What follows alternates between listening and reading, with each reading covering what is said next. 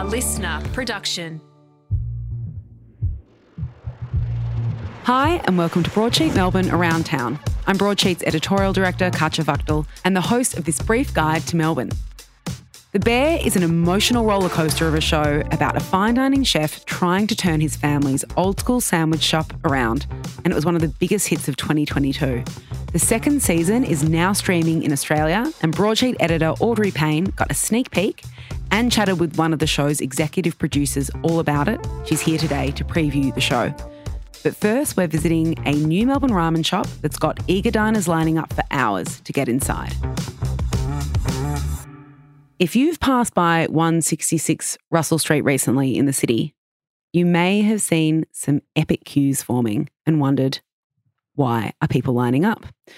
They're lining up for a Japanese ramen chain, Mencho Tokyo, which just opened its first Australian store in Melbourne. Audrey Payne, our food and drink editor, has visited and is going to tell us all about why people are flocking to this new spot. Welcome, Audrey. Thank you. Mencho Tokyo, where does it come from? So it comes from Tokyo. It's a ramen chain that has actually a few outposts now. So there's some in the US, there's one in Indonesia, and now Australia has its first Mencho Tokyo. Very exciting. There are obviously many types of ramen. Mm-hmm. What kind of ramen does Mencho specialise in? Yeah, so they specialise in tori paitan ramen. So it's a type of ramen made from a chicken broth. And it's really, at least the one they have at Mencho that I tried, is really quite thick and pretty rich. That's different, of course, to maybe some of the other ramen joints around town, which are specialising in the broths that are made from pork, which is, I think, something we see a lot of in Melbourne. Yeah, true. They actually don't have a pork ramen on the menu. They have lamb and one made from Wagyu. But yeah, no pork ramen. I didn't think about that. Take us in, before we get into the menu, I'm excited to discuss that. Take us into the space. You're obviously walking past a bunch of people in line once you go in there, but what is it like inside? Yeah, so it's a really narrow space. You walk in and it's cool because they have bar seating around the restaurant. So you can eat your ramen and also get a view of that kitchen, which I always love. If you're not lucky enough to be sitting where you can see the chefs, there is a nice little back room, which is pretty cozy. And there's also an upstairs area. So you walk upstairs, you can see through a glass window the room where they make the noodles, which is very exciting. All the noodles at Mencho Tokyo are made in-house. And just a few more seats up there. It's a pretty small venue. You're obviously ordering ramen. Mm-hmm. Are there other things on the menu? There are other snacks on the menu. So they have these quote-unquote corn wings. So they've taken the corn on the cob, sliced it so it's still on the cob, and then fried it so it curls. It almost looks like an octopus tentacle. And then they have like fried enoki mushrooms. It's really cool. Like they have a vegan ramen. So if you're vegan, you can get a full meal with some snacks there as well. Did you have snacks before the ramen or you dove straight into the ramen? We dove straight into the ramen, but the snacks came and they were a nice accompaniment. But like truly we were there for the ramen. And you were there with Harvard Wang, who had written the story for Broadsheet. Did he guide you? Or are you like, no, I know what I'm getting and I don't need any help or guidance on what I'm going to be ordering today? No, I'm always happy to get help and guidance on life and ordering dishes. Harvard had a really great idea, which was that we got two and shared them. I don't know if you're going to wait online for that long. It is nice to be able to try more than one bowl of ramen. So we ordered the signature one that's made with the chicken broth, and then we ordered one that has the same broth but is super garlicky and a lot darker. So the signature ramen was really nice to start with because you just get a sense of like how the broth is on its own. And then the garlic one is kind of like next level if you want that extra like punch of flavor.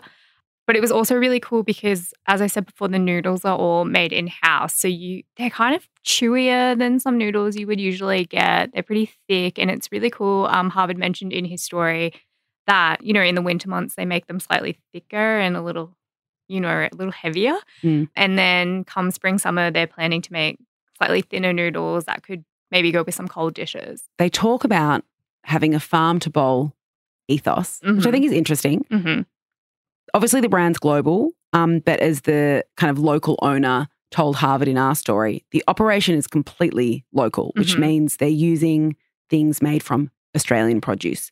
So that's infused coffee oil, Melbourne coffee beans, The kelp is from Tasmania. I thought that element was quite interesting, that even though it's a global chain, they're making sure that they're using ingredients that are local to Australia. Yeah, and it's cool too. Like that's a big reason why they have the lamb ramen on the menu, and also they're using local, which I didn't know was a thing until researching the story, but they're using chocolate-fed Wagyu. If you look up the broadsheet article, there's a link out that'll give you more information on that. I'm definitely not an expert, but yeah, I think it's a whole different rabbit hole you can go down. When you walked inside, did you have a sense of it being kind of intimate? There's only 28 seats, right?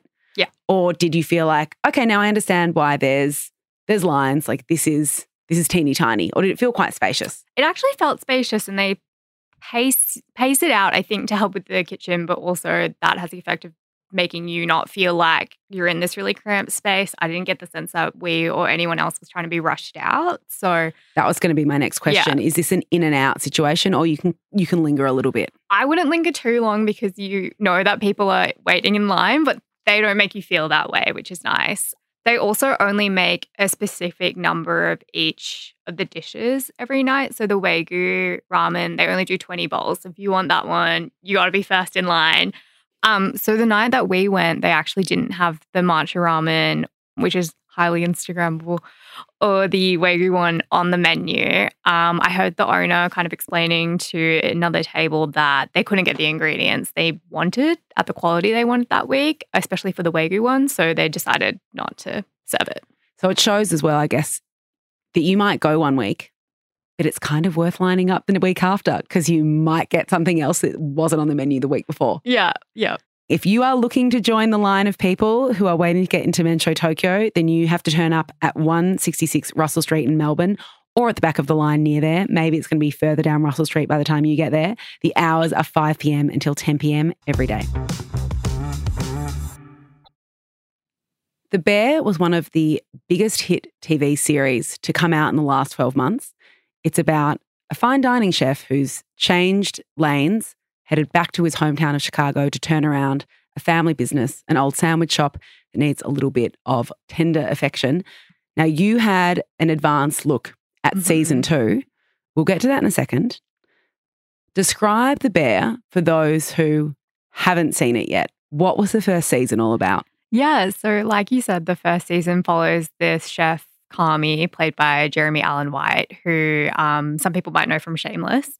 And he comes from this fine dining world, but his family has run a Chicago beef shop, so like a sandwich shop. And some events unfold that lead to him having to go back and kind of put the business back in shape. It's pretty rundown when he comes and takes over, very chaotic, people kind of stuck in their ways, doing what they've been doing. And because of his pedigree, a younger chef, Sydney, played by Ayo Edebiri, kind of tracks him down and wants to learn from him, and she kind of shakes things up in the kitchen as well. So for those who work in hospo, they felt like it really reflected what it's like to work in a hospitality environment. The chaotic nature of what it's like behind the scenes, the pressures of running a business, but also trying to get dishes up in time. It's, for a lot of people, something that they felt was quite an intense watch. I think there were some chefs kind of anecdotally saying that they watched the first episode and then they had to tap out because it was too realistic. It was also interesting that Carmy comes into this environment, and then, of course, Sydney comes along and they're the fine dining. They represent this idea of, or at least the expertise that comes from fine dining. But the rest of the team in that shop has worked in the sandwich shop for a long time. Doesn't mean they're not making great food, but the idea of chef stations, prepping what you do as you go, hitting deadlines, that's anathema to them. And part of the drama of the first season is watching as Carmy and Sydney basically tussle their way through, sometimes getting different members of the team on board, other times driving them away, and a bit of an emotional roller coaster, really. I also think that as well, you don't have to have worked in food to find this intriguing. No, not at all. And maybe it's slightly more enjoyable for those who aren't going to be traumatized by watching those scenes unfold, back of house. Let's talk about season 2, which has been much awaited, highly anticipated. It's already been released in the States and the reviews have been stellar. A lot of those reviews talk about the fact that if the first season was incredibly chaotic and in some places dark, there's more light in this season. You spoke with Matty Matheson, who is a celebrated chef, a very rambunctious Canadian man. he has cookbooks, he has YouTube series, he has restaurants. He's very well known and he also plays a small part in the show, but he's an executive producer. Yeah. How did he describe the second season to you? He described the second season to me as full-bodied, which I thought was a very funny way to put it, especially borrowing a wine world term. But I think my interpretation of that, at least, is that this next season goes a lot deeper into exploring the characters and who they are. A lot of them get their own kind of bottle episodes. So I think full-bodied in the sense that you get a more rounded sense of who these people are. I loved the character of, the longtime chef at the Old Beef who kind of became, maybe accidentally, a bit of a pastry chef. And yes. Just wanted to create the best chocolate cake. Yeah, so I might just flag like mild spoilers. If you don't want anything ruined, this would be a time to skip ahead. But that character, Marcus, ends up staging in Copenhagen at an unnamed fine dining restaurant. Maybe just as an aside as well, for those who don't know what a stage is, fine diners offered the opportunity for young chefs who wanted to come and learn the expertise of a fine diner to come and what they called stage.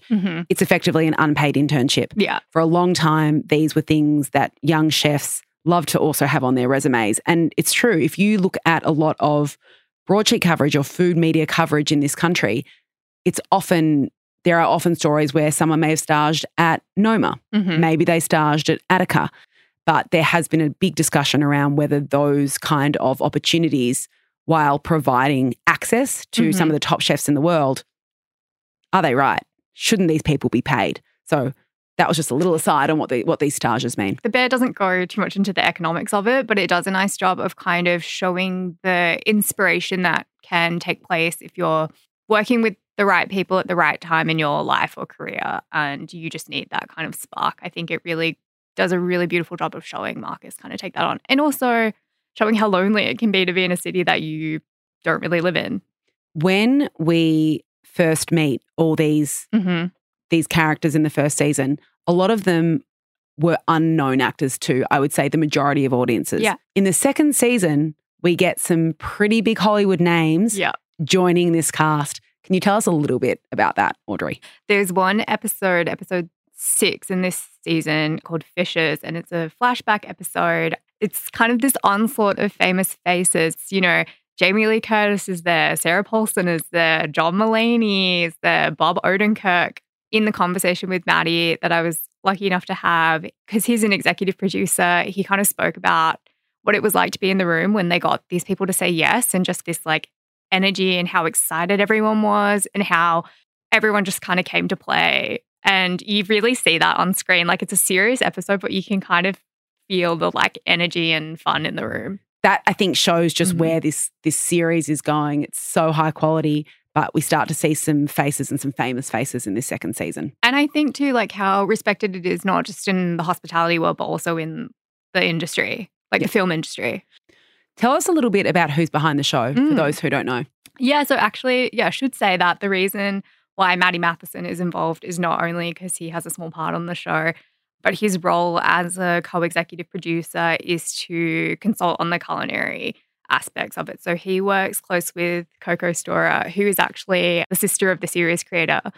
And the two of them have a restaurant background. So their job is to kind of make sure that the dialogue around the dishes is accurate, that people are moving in the way that they would in a restaurant. Coco's worked at some top restaurants, really buzzy restaurants in the US.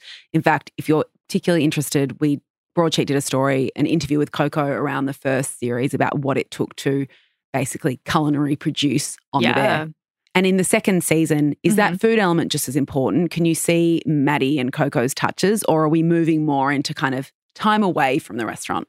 There is time away from the restaurant, but in my mind, food almost plays a bigger role because you get to see the characters develop, and through that, like, their dishes also develop. And part of the season is about Sid and Kami developing what they call this chaos menu for when the restaurant reopens. So that plays a big role as well. And there's also a really beautiful episode where you see Sydney's character kind of take a culinary tour of Chicago and then just find inspiration through that. It is one of those shows that makes you want to go out and grab a sandwich afterwards. do we get a look again at that very famous beef sandwich that was such a central part of the first season? That is so funny you ask. I actually don't think we do. I don't think the beef sandwich makes any more appearances, but there's a great cannoli moment. Yeah. Great. Okay, good. So The Bear Season 2 is now streaming in Australia. It's on Disney+. Audrey, should everyone go and watch it right away? I think you have your weekend plans. That's it for today. You can stay completely up to date at any moment of any day at broadsheet.com.au or on Instagram at broadsheet_Melb. I'll be back again on Monday. Same time, same place. Chat then.